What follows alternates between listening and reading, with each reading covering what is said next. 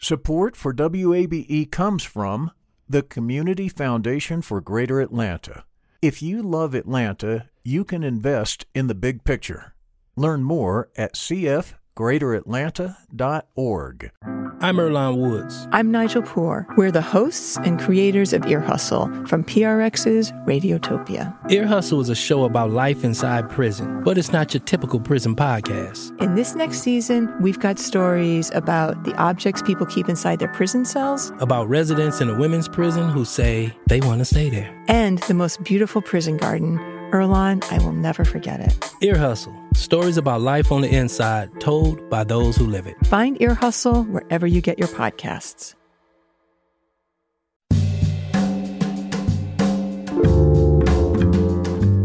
From WABE in Atlanta, this is Closer Look. I'm Rose Scott. Coming up on today's program, now that the Fulton County Special Grand Jury probe into whether or not Donald Trump and others illegally interfered with Georgia's 2020 presidential election results, now that it's ended, what's next?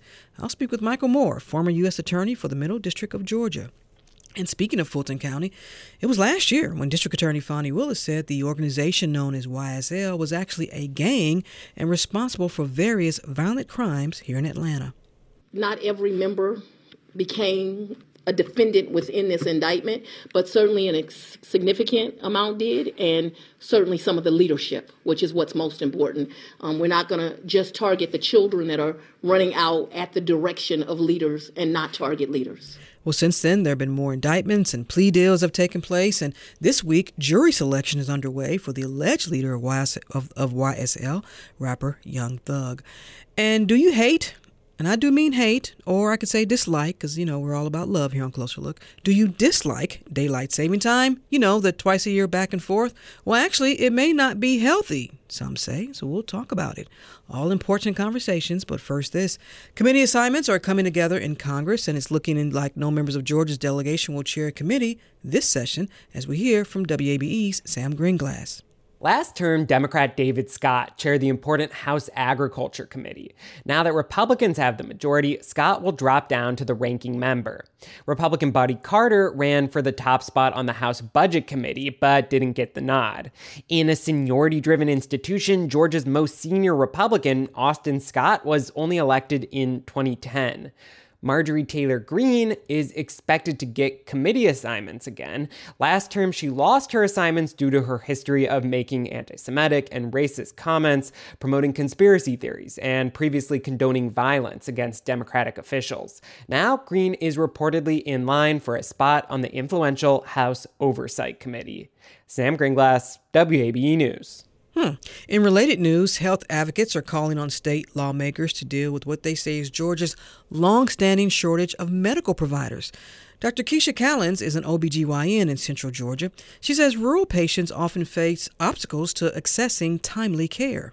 You have people driving anywhere from 30 to 45 minutes to an hour, even more, to come to get specialty services. And so it's important for us to have clinicians where people can be accessible in the community. Lawmakers this session are also likely to build on last year's Mental Health Parity Act.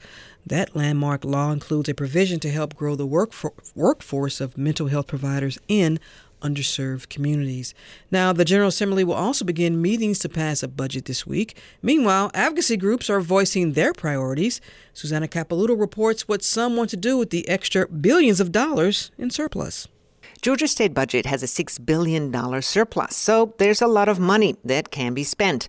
The libertarian-leaning Georgia Public Policy Foundation is advocating for an income tax cut rather than a one-time payment rebate to taxpayers, as was done last year. The Progressive Georgia Budget and Policy Institute says Georgia now has a chance to better fund health care and education to help families.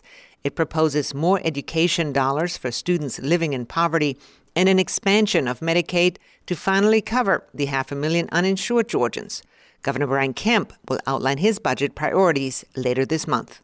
Susanna Capelouto, WABE News. And finally, but the Georgia Bulldogs bludgeoned their way to back-to-back.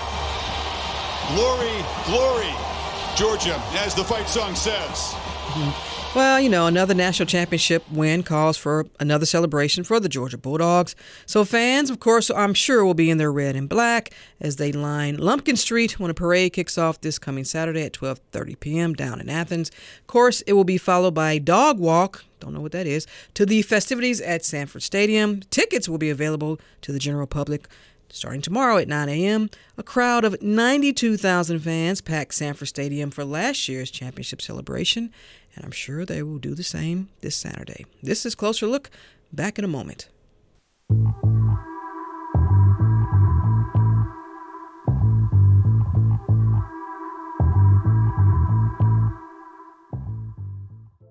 Support for WABE comes from the Community Foundation for Greater Atlanta. You can go beyond giving to impact. Learn more at cfgreateratlanta.org. The field of mental health counseling is growing rapidly, and Richmont Graduate University can equip you with everything you need as a licensed professional counselor while integrating your faith into your clinical practice. Programs are offered in Atlanta, Chattanooga, and online. Apply today at richmont.edu. That's richmont.edu.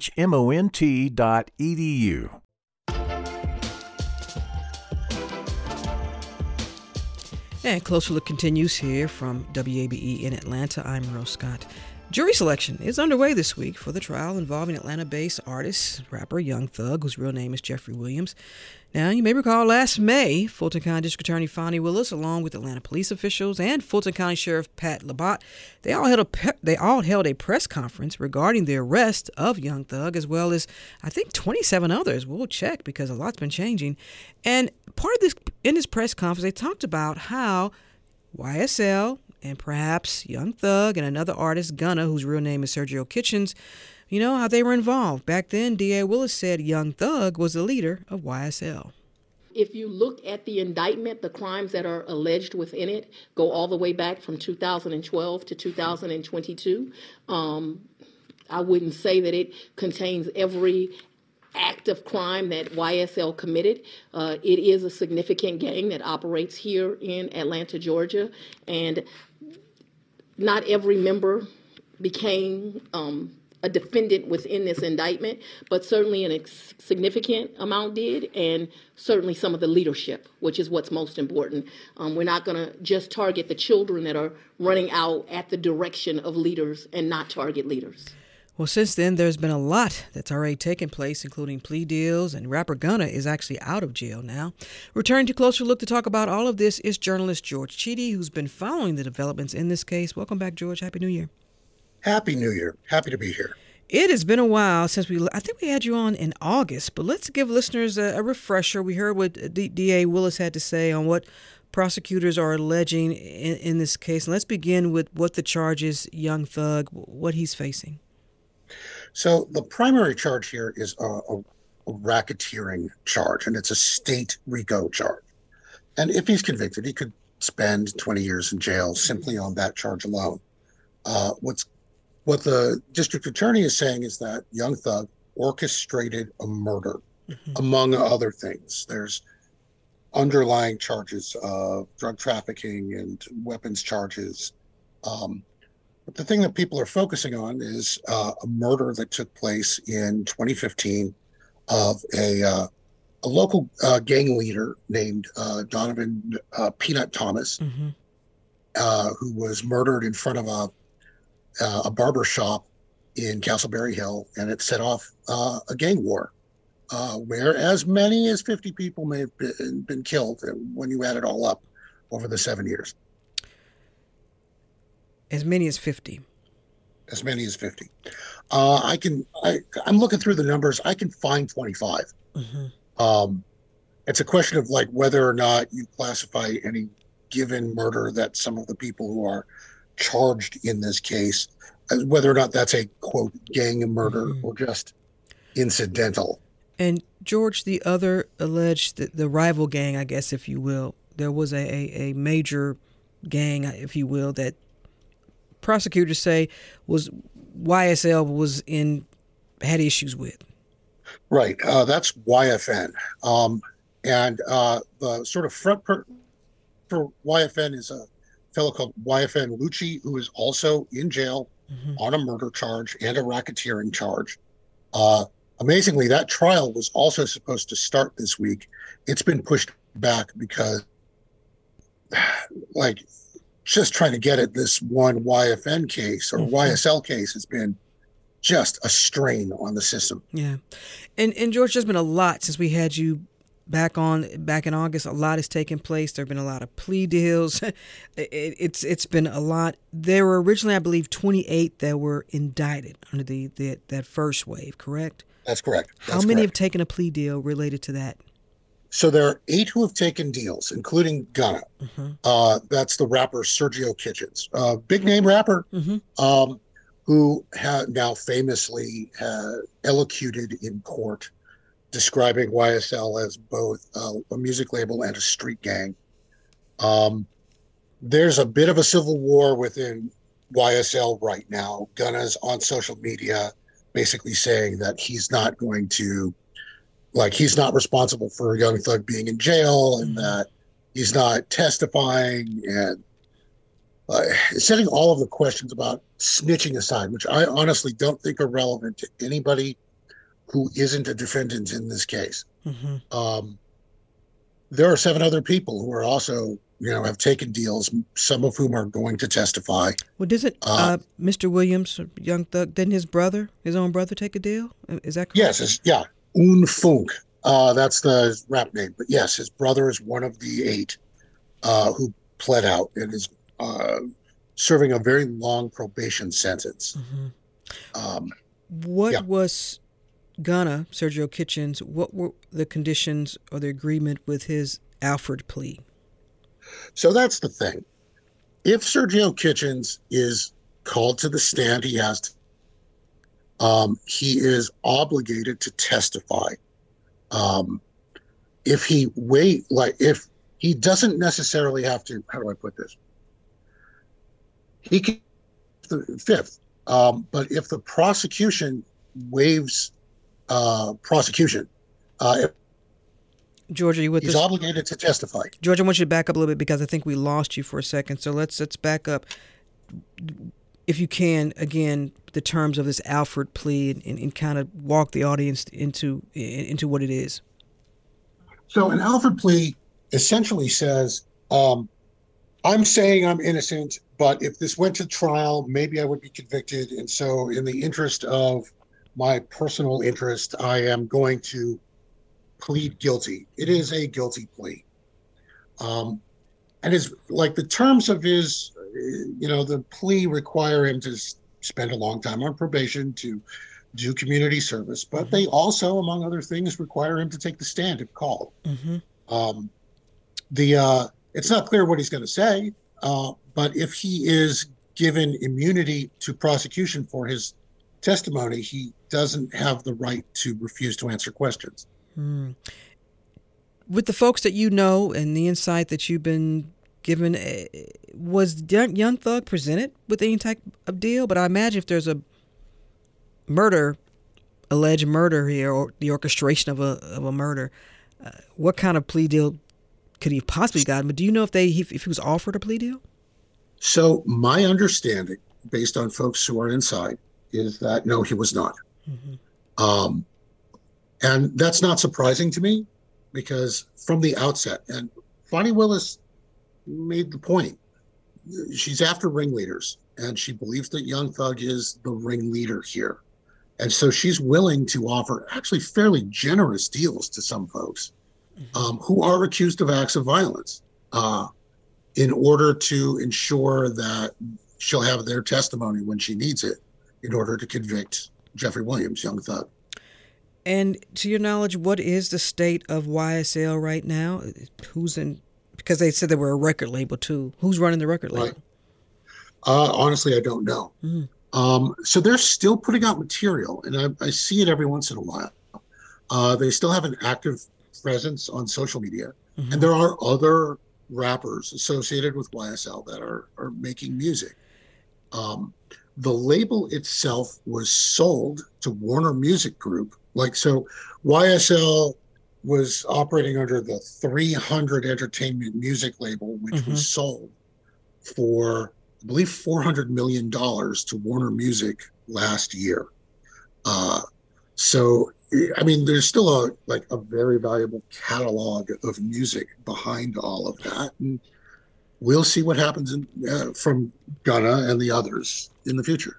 Well, reports were that with the jury selection underway, and let's be clear, George, this could take a very long time with jury selection. They're saying 6 to 9 months. That's the 6 to 9 months to seat a jury. Oh, no. To seat a jury, maybe 2 months. It could take 2 months. Like there's kind of a betting pool within the defense attorneys among them, trying to figure out whether or not it's going to take 3 weeks or whether or not it'll come in but before the end of March beginning of March. But we're also hearing that some very high-profile names could be called on for both sides. Let's start with the prosecution. What names are you hearing? So among others, certainly all of the defendants. Mm-hmm. Like the most interesting names, honestly, are the defense names. Folks like Killer Mike, mm-hmm.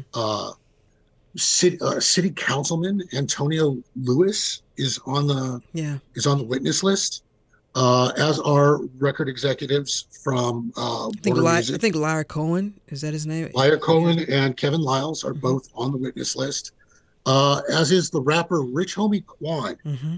Who I have to tell you is fairly central to this case. All of this seems to have stemmed from a dispute that Rich Homie Quan and Young Thug were having in 2014. This is just, what are these folks fighting over? It just seems very, and they look, I get it, you know. I'm not that auntie that's like, I don't understand. I get it. It just seems once folks make it, it's like, why can't you just concentrate on your music and do that? But hey, I get it. Well, that's just it. It's nobody just makes it on their own. Yeah. Part of this is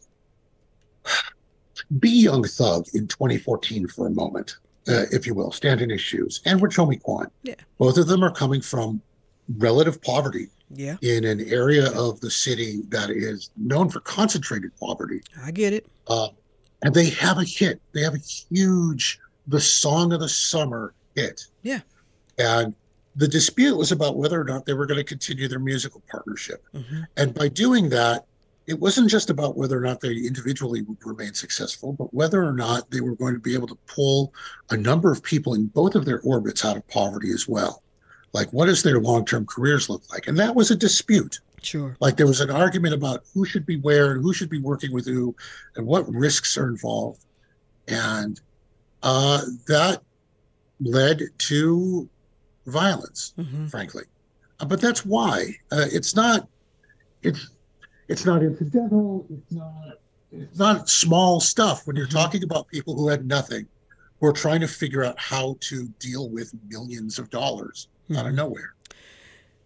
Also last year, District Attorney Fani Willis and others alleged that not just gangs, but they were very specific about these gangs being responsible for a large percentage of the crimes, violent crimes taking place in and around Atlanta.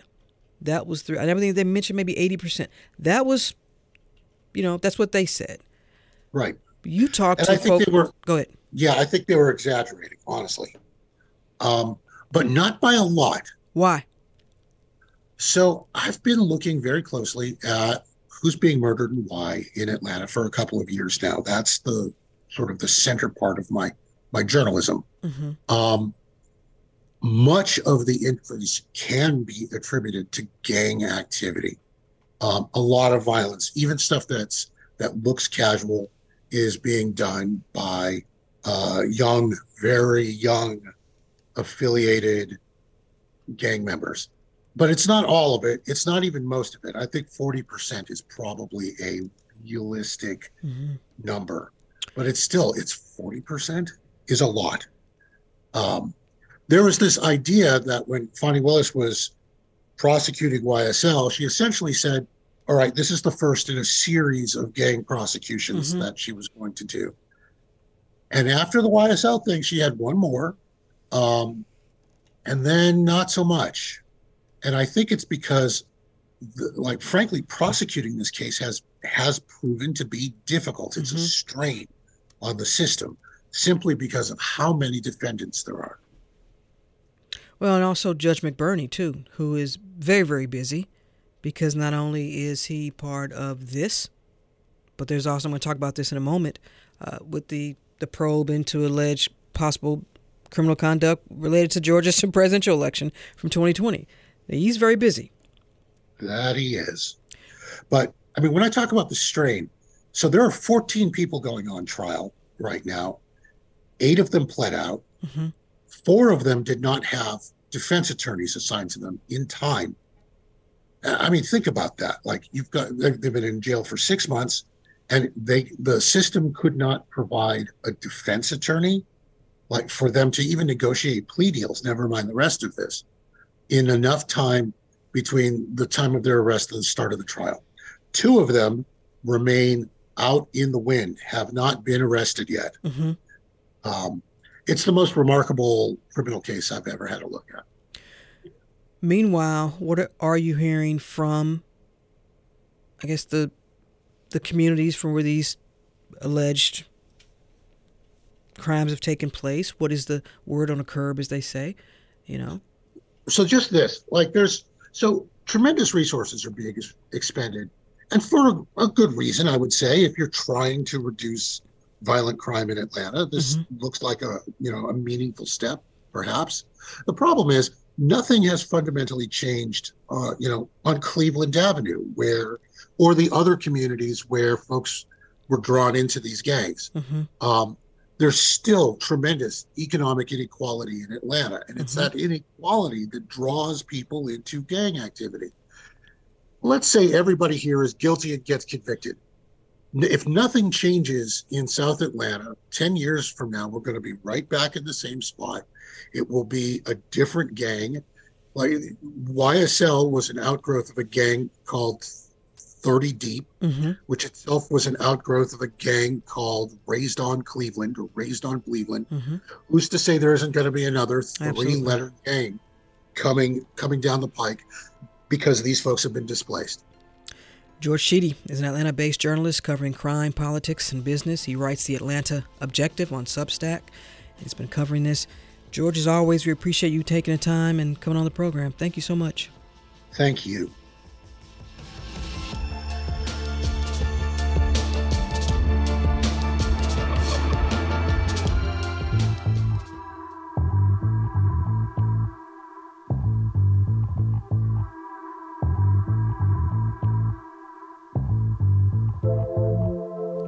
Closer Look continues from WABE in Atlanta. I'm Rose Scott. The Fulton County Special Grand Jury probing into whether or not Donald Trump and others illegally interfered with Georgia's 2020 presidential election results. Well, it's concluded. But here's the question.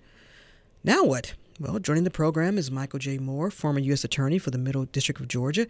And full disclosure, he has no legal connection with this case. At least as far as I know, I'll double check. Attorney Moore, thanks. No legal connection. All right. Thank you for taking the time. It's your Closer Look debut. Well, I'm glad to be with you. Thanks for the invitation and for having me on. Let's begin here because all this began, well, technically last February, and now it's concluding in terms of this probe. Any surprise that how long this has taken, or is this typical of a special grand jury probe? Well, it has taken a long time. I mean, and I think that can be disappointing and frustrating for folks in general. You don't see the special grand jury process used a lot in a criminal investigation in Georgia. The Georgia grand jury process is usually that the district attorney takes the information, their investigation, presents the case to a regular criminal grand jury, and then they make a decision about an indictment. Here, the special grand jury is a lot like a federal grand jury. That is, that you have the ability to subpoena witnesses and subpoena documents and decide what information you want to hear in the case, or the grand jury does. And so that's what's taken a long time. And so the DA has been using this process to put the case together so that she can make a decision if she's going to present the facts to a criminal grand jury. And for listeners to fully understand, are there any special authorities or powers that a special grand jury has as opposed to a regular grand jury? Well, what they can do is subpoena witnesses and compel attendance of those witnesses to testify and subpoena documents. Georgia's criminal grand juries really don't have investigative powers, that is, to dig around into the case. They listen to the evidence presented by the investigators, but they don't themselves make certain decisions. And so the special grand jury in this case allowed the district attorney to call witnesses who wouldn't otherwise appear, to use subpoenas to compel people who wouldn't otherwise appear. So you've seen some political figures come in. You've seen some, politicians and from Washington come down, some elected officials. It's been an interesting few months, to say the least, down at the courthouse. That strategy of being able to, subpoena some very high-profile political witnesses. I mean, I think Burt Jones was the only one that, for lack of better words, escaped being called. Right. How do you see that as I mean, you've been on that side before. Of course, just calling high-profile names doesn't necessarily guarantee anything. Yeah, I think it was probably the right move if she was going to do a broader investigation. I've been pretty clear in the past and things I've said that I do think she had the ability, if she wanted to make this about Trump. She already had the audio tape of the call with Raffensperger. So that alone was, it's almost like having a confession ahead of the game. And so she could have pretty much played the tape to the grand jury and said, I want you to indict him based on his efforts to interfere with Raffensperger's job, interfere with an elections official, commit voter fraud by finding or making up votes. And Trump talks about that.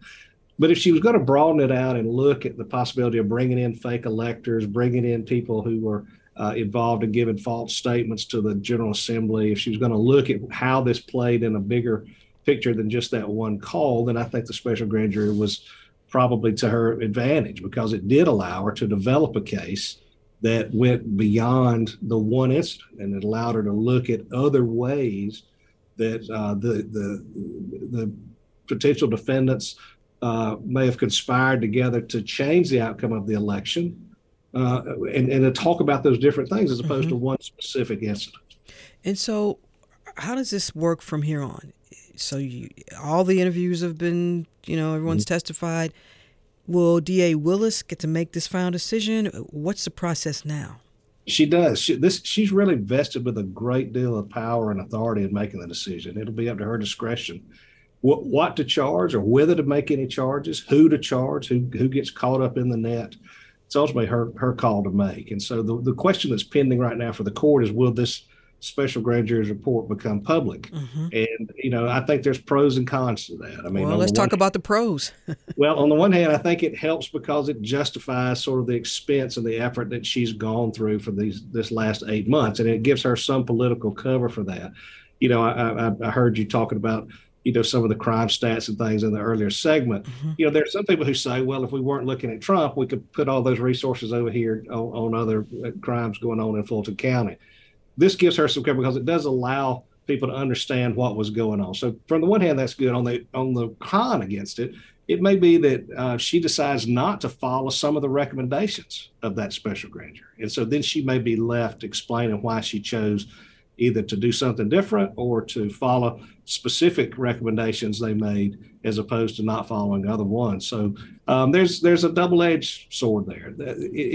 Georgia does not, we don't allow investigative files to get out into the public as a state. Well, we don't allow it, but right, we don't let it happen. I mean, we've got a Georgia Open Records Act, and it basically says that you can ask for investigative materials, but those don't have to be disclosed until after the case is resolved. So this would be out of the norm for there to be an investigative file released into the public domain until the case was resolved. But whether that's good or bad, I mean, there are media organizations who are in favor of releasing the report. I'm sure you're going to have people who maybe represent potential defendants who are going to say, no, you don't let this out there. And our grand jury process is secret for a reason. That is, if you're just mentioned in a grand jury report, or maybe they're looking at whether or not you should be charged. The idea, the policy behind it is you don't want it to ruin somebody's life if they've not been charged with a crime. Sure. You don't want this public record out there with accusations. You mentioned the phone call from former President Donald Trump, and I know it's a cliche when people talk about, is that the smoking gun? Well, look, that phone call to Secretary of State Brad Raffensperger. I mean, is that enough in terms of proof of election meddling by Trump? Is that enough, even on that? Yeah, it's a long way down the road to being enough, and it may very well be enough. I mean, I think when I listened to the call, I could imagine a candidate calling somebody involved in the Secretary of State's office saying, look, are there any other votes out there? Are we sure we counted everything from this district? Are we sure we looked here? But he said, I need you to find. That's it. And the fact that he implied a threat of some kind of criminal prosecution against Raffensperger. That to me, when I heard him say, it could be bad, there could be some other actions against you, those things change the call from a candidate to somebody in a position of power, perhaps trying to corruptly influence the Secretary of State. And I think that, to me, is probably the sort of the nail in the coffin on there. The tape, there's a real question on the admissibility of the tape. Georgia, again, our law says that at least one party to the conversation has to know at the time. Right. Well, if I'm the one that's recording, right, I know about it, so I'm good. That's right. In this instance, Brad Raffensperger came out and said he didn't know the call was being recorded by a member of his staff until after the fact. Trump I'm sure, is going to say, I didn't know that a staff member in Georgia was recording me. And so that question, that brings into question whether or not the call can be admitted itself. Now, that takes us back to the benefit of the special grand jury. This allowed her to get in evidence about the call from witnesses that heard it, as opposed to worried about whether or not the tape itself actually has to come in. So you could have somebody say, well, I heard him say this on the phone, but you may not have the tape, or she may have been trying to clean that up so that she could develop testimony about the admissibility of the tape itself. So, and then let's just say that there is something there. What's the charge? I mean, it's a felony to interfere in elections, right? It's a felony, right? There's a felony. There's some misdemeanors that can be charged, but it would be a felony charge, I think, in this case. And, the question would be what if he were convicted? And I think that's we don't want to get necessarily the cart ahead of the horse, because he's got not only you have to get an indictment, you got to go through the criminal process, get convicted, and survive an appeal. So if, in fact, he were to get convicted and survive an appeal, the conviction survive an appeal, then it's a felony charge. It's hard for me to imagine a situation where a former president ends up in the state penitentiary. I'll just tell you that it's mainly from logistics and things. But at the same time, it might also do things like a conviction would prevent him from running for office again. Things that I wish our politicians had the guts to do, as opposed to having to rely on the criminal system. This would have been an easy case for impeachment. There should be no question about the conduct that went on around January the 6th and efforts around the country to overturn the election and to defy the will of the American people. But politicians didn't have the fortitude to do it, and so here we are. Well, let's go back to this before I let you go. Then the consequences maybe for Fani Willis and her office, if there are no charges filed, if nothing comes out of this, and folks say, y'all spent all this time on this, and then you don't do anything.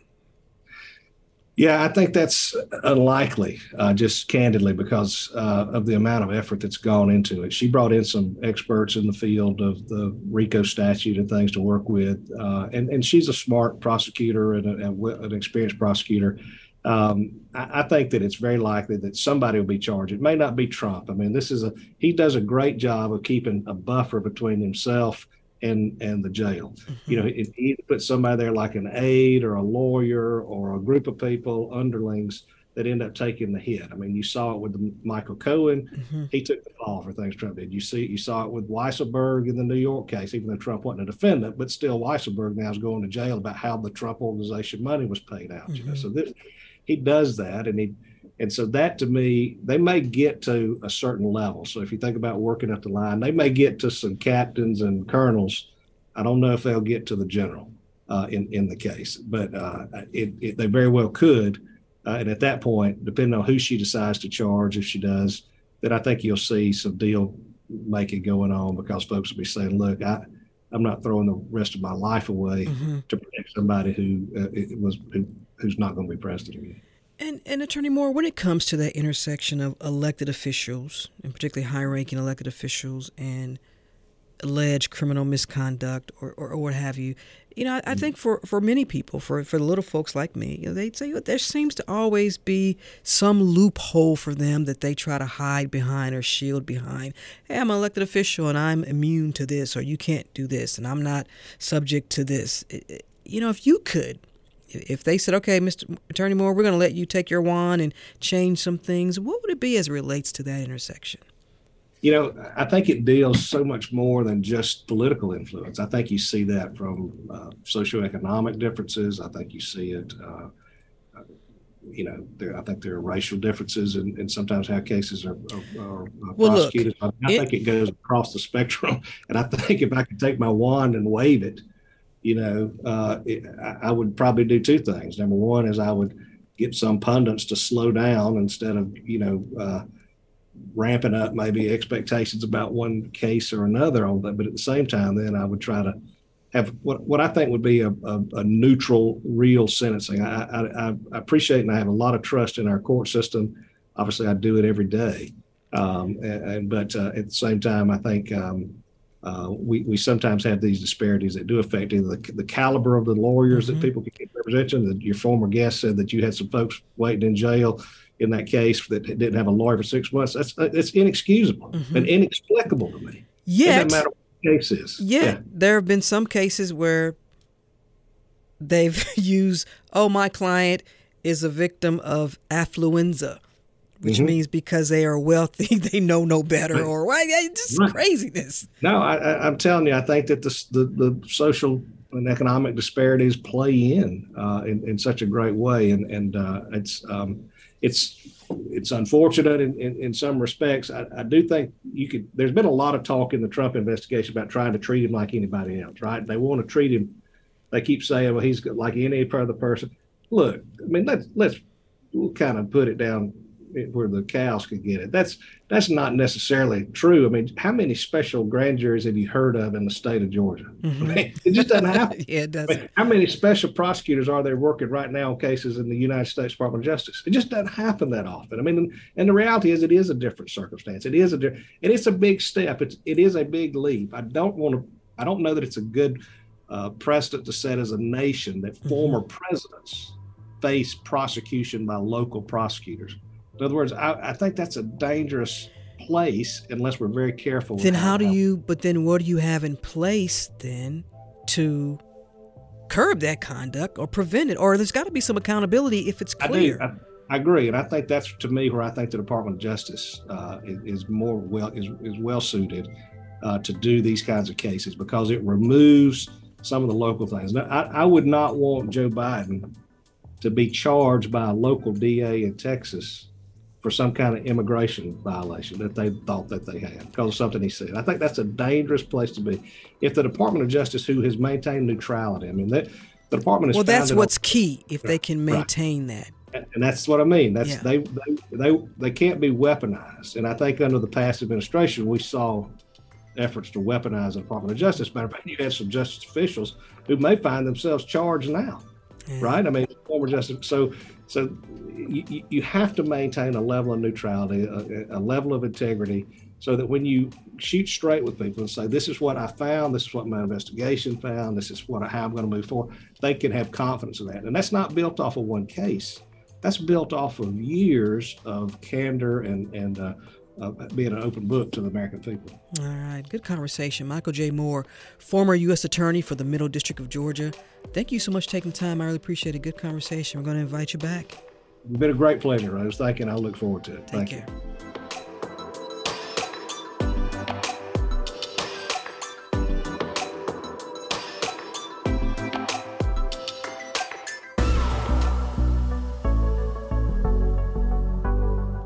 And Closer Look continues from WABE in Atlanta. I'm Rose Scott. Full disclosure, if you don't like daylight saving time and all that, and there are many who don't, blame New Zealand, not me. You can blame these dudes from back in the 1800s, George Vernon Hudson and some British dude named William Willett. They were scientists, but apparently it goes back then, so save your emails. Now, in just a few short months, it will be time to spring ahead and begin daylight saving time all over again. But for many, the twice-a-year time shift Springing ahead, falling back is a struggle, and the struggle is real. It can cause sleep problems and other potential health issues, according to the American Medical Association, because they're also calling for an end to daylight saving time and a permanent move to standard time. Now, the American Academy of Sleep Medicine says there are a number of health benefits that would come with an end to the annual switch. So we're going to talk about it as we welcome the president of the American Academy of Sleep Medicine, Dr. Jennifer Martin, and you can send her your emails if you disagree. Doctor, welcome. Thank you for having me. All right, here we go. Let's get to it. What's the problem with daylight saving time? What's your issue with it? You're on team go away, right? Yeah, exactly. And you know, this has been an evolution for us because I think a lot of us really hate changing our clocks. That I think most people can agree on. Yeah, I see you raising your hand. So, but the question was, so what do we do about it? And I think this is where the debate happens. Where should the time be? Should we stick with daylight savings time? Should we stick with standard time, or should we pick something entirely new? And so what's happened over time is that the benefits of daylight savings time, so shifting the daylight hours later relative to the clock, have really been theoretical, and they haven't really borne out. What we have seen, though, is that during the period of the year when the clock is shifted an hour, we see a lot more accidents, we see more fatigue. So we see a lot of problems that are linked to having less daylight early in the day. As organisms, we are really wired to line up with the sun. And so when the sun comes up very late in the morning, which I think folks in northern states really feel this, although even in California, I feel it too. Waking up when it's dark outside is not so pleasant. Yeah. And when we shift to daylight savings time, we have much later sunrises. In some parts of the country, the sun doesn't even come up until 9 o'clock in the morning.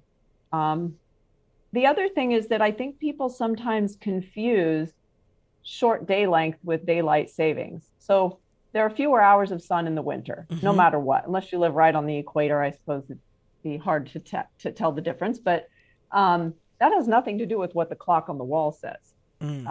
So there is going to be fewer daylight hours in the winter, and what's circadian scientists, people who study kind of that daily rhythm of human health and performance, have found is that standard time lines up best with the hours of daylight. So that means that we are most awake, alert, and doing the things that are important to us during daylight hours when we use standard time as opposed to daylight savings time. And so in other words, our bodies are used to a certain time, and it's hard to shift, to just make that shift. Some people say that it doesn't affect them. Others say, look, it takes me months to get used to that. Then I get used to it, and then we got to change the clock again. Yeah, it's interesting. I always say, we can tolerate an hour here and there, most of us. The folks who can't are babies, dogs, and cats. Tell me about it on the cat situation. I hear all the time. Yes, I hear all the time. And my own experience with my own pets is that they actually don't care what time the clock on the wall says. I grew up on a farm, and guess what? The animals on our farm didn't care either. So, I think there's also this perception that farmers like it. Well, I can tell you, none of the farmers in my family liked it at all. And in fact, they found it really disruptive, because what would happen is the truck that came to pick up the milk shifted time zones, but the cows didn't know that they were supposed to change the time that they were actually giving milk. So, I think that that it's true, we can adjust to an hour here and there, but it is harder for some subsets of the population. And again, the daylight hours lining up with when people are out and about is what's really important. If the United States were to switch to permanent standard time, but what's the effect that it has on the rest of the world, and particularly to our neighbors to the north and to the south, to Canada and Mexico? Would they also have to switch? Is it going to take a coordinated global effort here, or can one nation say what? Mexico already did it. They already got rid of daylight savings time. The exception that they have is in some of the border cities with the United States. So we are holding them back, actually. Way to go, America. Yeah. And, the other thing that I think a lot of folks might not be aware of is that, Arizona and Hawaii already have year-round standard time. Mm-hmm. So, and we do not see some of the disadvantages that people might have thought. Some people will say, oh, well, with more light in the evening, people are more physically active. Mm-hmm. We don't really see that, that people are less active if we don't have daylight savings time. So, yeah, I mean, I think that actually the rest of the world might be a little bit ahead of us. I know the European Union is having conversations about this. Not sure what's going on in Canada, but Mexico has already made the switch. How optimistic are you that this will happen here? Well, let me put it this way. I'm more optimistic than I was a year ago. Really? This is something that's been on our mind at the American Academy of Sleep Medicine for a long time. And like I said, I think everyone agrees that changing our clocks sucks. Nobody says, oh, I can't wait to change my clock. But I think the challenge is that that bringing people on board with the idea of permanent standard time, I always think maybe we have bad marketing because daylight savings time sounds really good and standard time sounds really boring. We need like a new name for it, because really what standard time is the time that best aligns our internal clock with the sun clock. So how hopeful am I that we might get there? I would say I'm cautiously optimistic. I think this has also given organizations like ours an opportunity to encourage people to reflect on how they feel when their sleep is disrupted.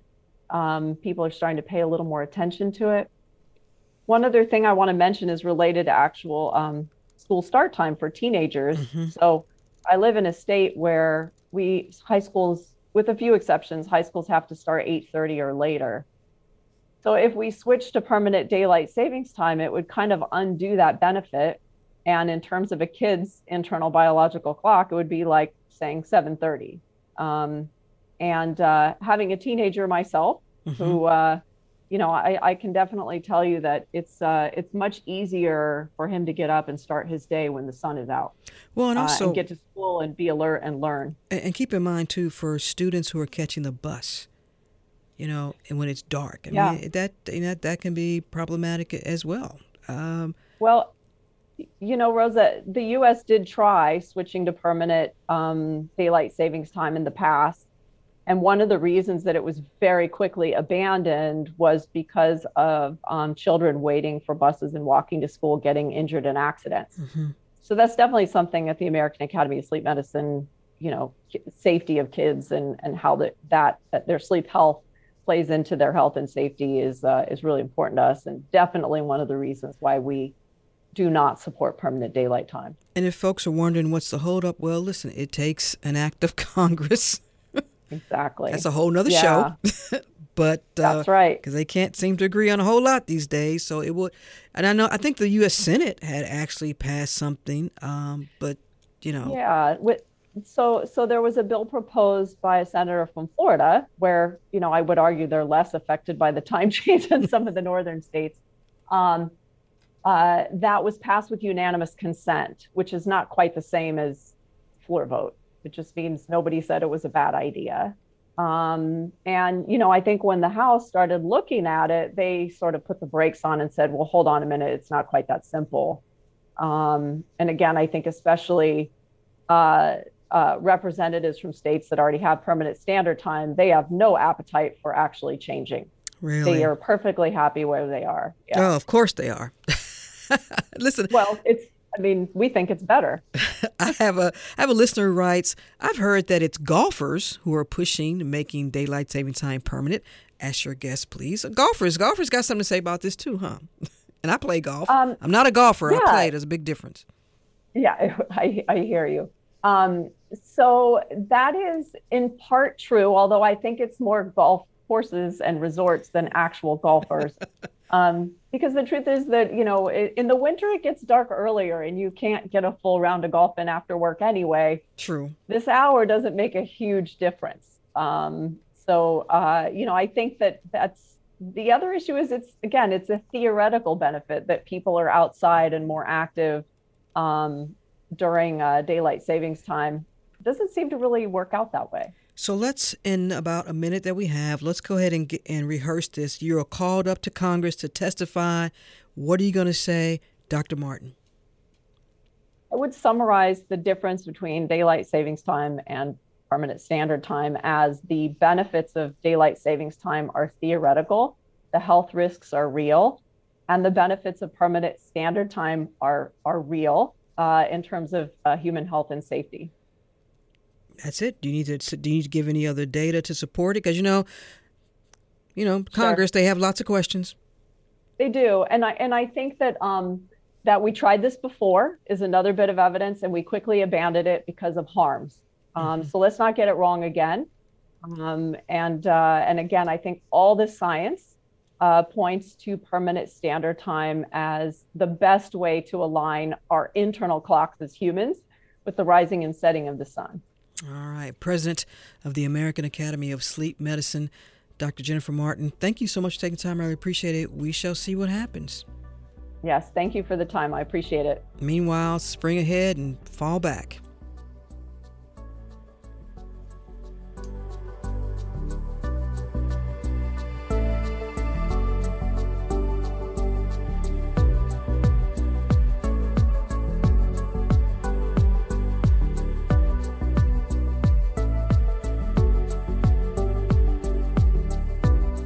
And that's it for this edition of Closer Look. Our producers are LaShawn Hudson, Daniel Razel, and Pat St. Clair. Tiffany Griffith is our supervising producer.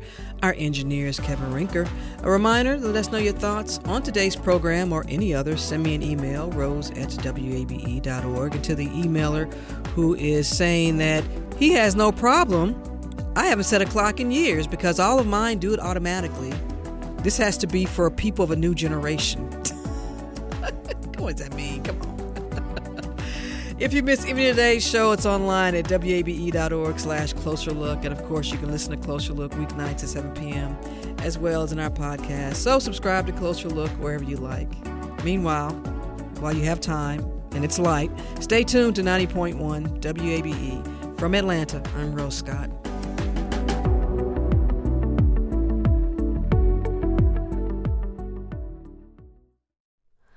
Hi, it's Terry Gross, the host of Fresh Air.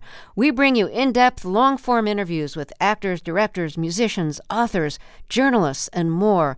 Listen to our Peabody Award-winning Fresh Air podcast from WHYY and NPR.